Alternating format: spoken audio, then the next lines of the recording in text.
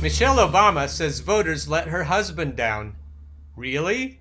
During the Netflix documentary about her Becoming book tour, former First Lady Michelle Obama shared her thoughts on the voter turnout, not just in the infamous 2016 election, but ones that came before it as well.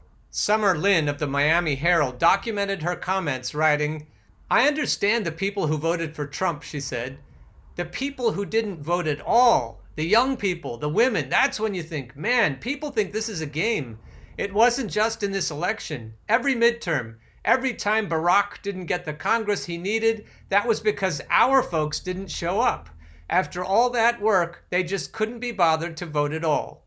That's my trauma. Every time Barack didn't get the Congress he needed. He needed for what? What did he actually intend to do with that Congress? Other than to provide cover for the evil Republicans. But truth is, he instigated enough evil on his own.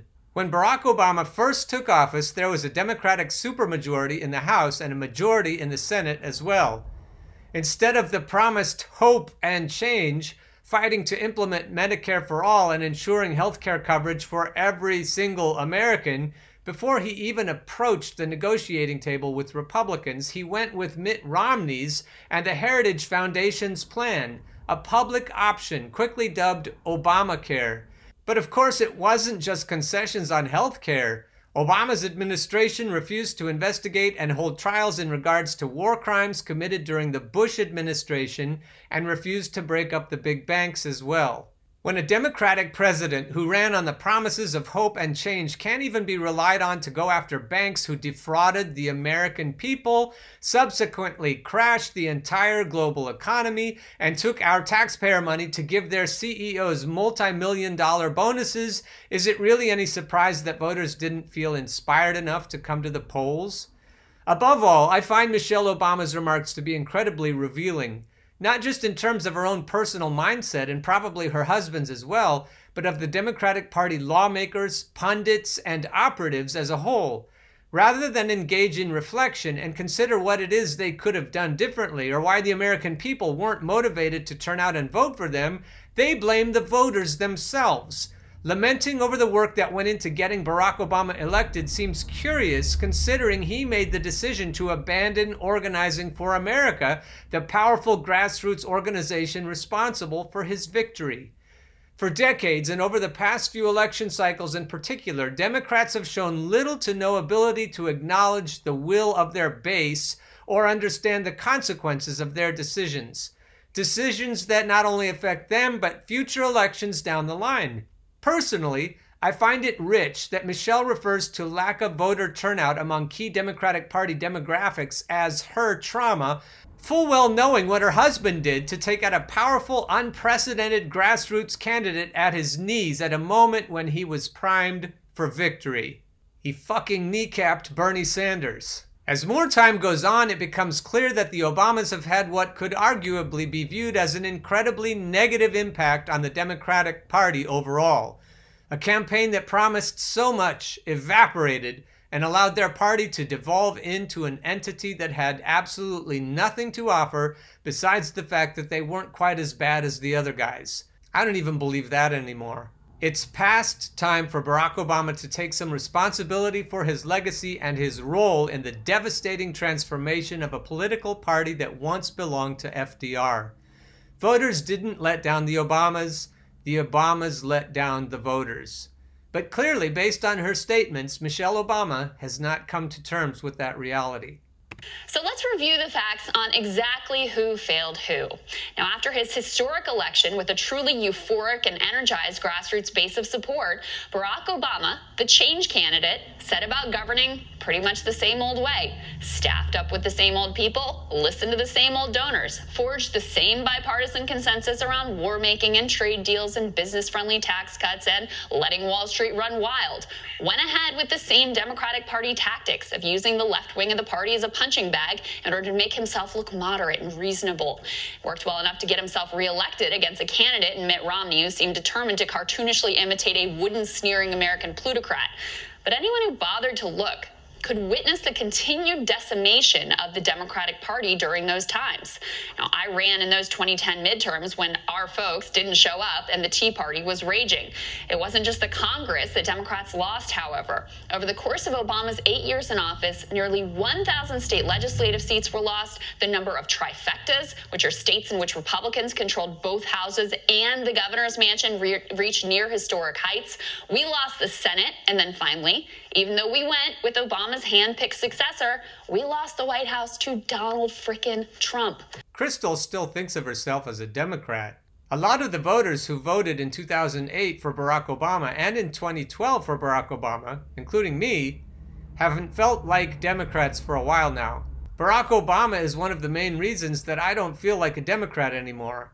And there are a lot of other voters in the Rust Belt who agree with me. One of the reasons Edinboro University, where I used to work in Western Pennsylvania, closed its music degree programs was because of declining enrollments. One of the reasons for those declining enrollments is because of the malaise that spread after NAFTA. Kids who wanted to become music teachers in Western Pennsylvania had to decide what else they might want to do or travel across the state to try to become music teachers. I had to travel clear across the state to keep a job as a music professor, and it looks as though the institutions in the PASHE, in the Pennsylvania State System of Higher Education, are hemorrhaging money. Our funding, our state funding for public higher education is a joke, and it's just going to get worse. And a lot of that failure can be traced directly to Barack Obama and neoliberalism. In the richest country in history, teaching little kids about music is considered a luxury. We just can't afford to teach little kids about music, and we can't afford music degree programs. And that's the problem I personally have with neoliberalism. To neoliberals, all we workers are cogs in a machine. We don't fucking matter. Our lives don't fucking matter, whatever color we are. Dr. Martin Luther King had that figured out. At the end of his life, one of the things he was coming around to was that we need a coalition of poor people, poor working people. We need to stick together. It's probably why he was killed, because that thinking is dynamite when it comes to unrigging the system that the oligarchs have rigged in favor of themselves. We know what they want. They want more for themselves and less for everybody else. And that's why we can't have degree programs in music to teach future music teachers. I guess little kids in the Rust Belt not only are not worthy of clean drinking water, they're not worthy of good music education or arts education. The owners don't give a fuck about you. They don't give a fuck about you. They don't care about you at all, at all, at all. And Barack and Michelle's sneering condescension of workers in the Rust Belt is one of the reasons I feel that way. Now, there are a lot of things to say about that chain of events. We've said some of them here on this show. A lot of failures which led to that particular sequence. But to look at all of that and draw from it that the citizens failed, that the citizens thought this was all a game and outrageously declined to show up when the Obamas commanded them to, is frankly outlandish. Do you really think that the folks who are struggling with their gig jobs and still can't afford health care, afford rent, or to get married, or who watched all their wealth go down the drain in the housing collapse, do you think that to them this is a game? I honestly don't mean to come down just on Michelle here, because honestly, what bothers me most about it isn't one bad take from a woman who, of course, loves her husband and can't fathom why any of the groups who first lifted him to office may have grown less enraptured over time. But it is perfectly emblematic of the way that the whole Dem establishment thinks about voters. It's a pitch-perfect example of the utter lack of self-awareness or reflection that they have around their own role in creating Donald Trump and their blatant sense of entitlement. Let me just state this plainly. The voters did not fail. You all did. You failed by embracing big money and abandoning the economic interests of the working class. You failed by shipping our manufacturing base overseas. You failed by embracing the toxic ideology of the meritocracy, which says that some are worthy of dignity and others are meant to be plugged in as fungible, disposable cogs. You failed by continuing the wars. You failed by letting Wall Street crash our economy and give themselves fat bonuses instead of jail time. You failed by letting the homeowners rot. You failed by letting the DNC morph into a money laundering cartel bent on maintaining their own power. And maybe most of all, you failed by looking down your nose at the poor, stupid voters and imperiously demanding that they vote for you because at least you're not the Republicans. Let me be clear. The Obamas did not change the direction of the Democratic Party. They just stayed the course. But what was particularly heartbreaking, really crushing to think about, was to see that truly historic election, to see so many young people who'd been enraged by the Bush era and so many African Americans who never believed they'd live to see a black man occupying the Oval Office, to see so many who gave themselves permission to hope, the audacity to hope, some might say, and then to find out that it was all a mirage. DC didn't change, not really. Still served the same masters had been serving before. And so your folks didn't show up to give Barack the Congress that he wanted, didn't show up to give Barack the successor he demanded. Why? Because he hadn't done enough to show up for them. And that is our trauma. And let me personally focus some of that trauma on Bernie Sanders. A lot of people had the audacity of hope regarding your candidacy, Bernie. A lot of the hope that we felt when Barack Obama ran for office was transferred to you. And Barack torpedoed you, Bernie. And you just sucked right up to him, to Chuck Schumer, to Joe Biden, to Nancy Pelosi. You have just done their bidding. The reason I became a music teacher is because I wanted people's lives to have joy. I wanted people to have playfulness in their lives. I wanted people to think that their lives were more than just being cogs in the machine.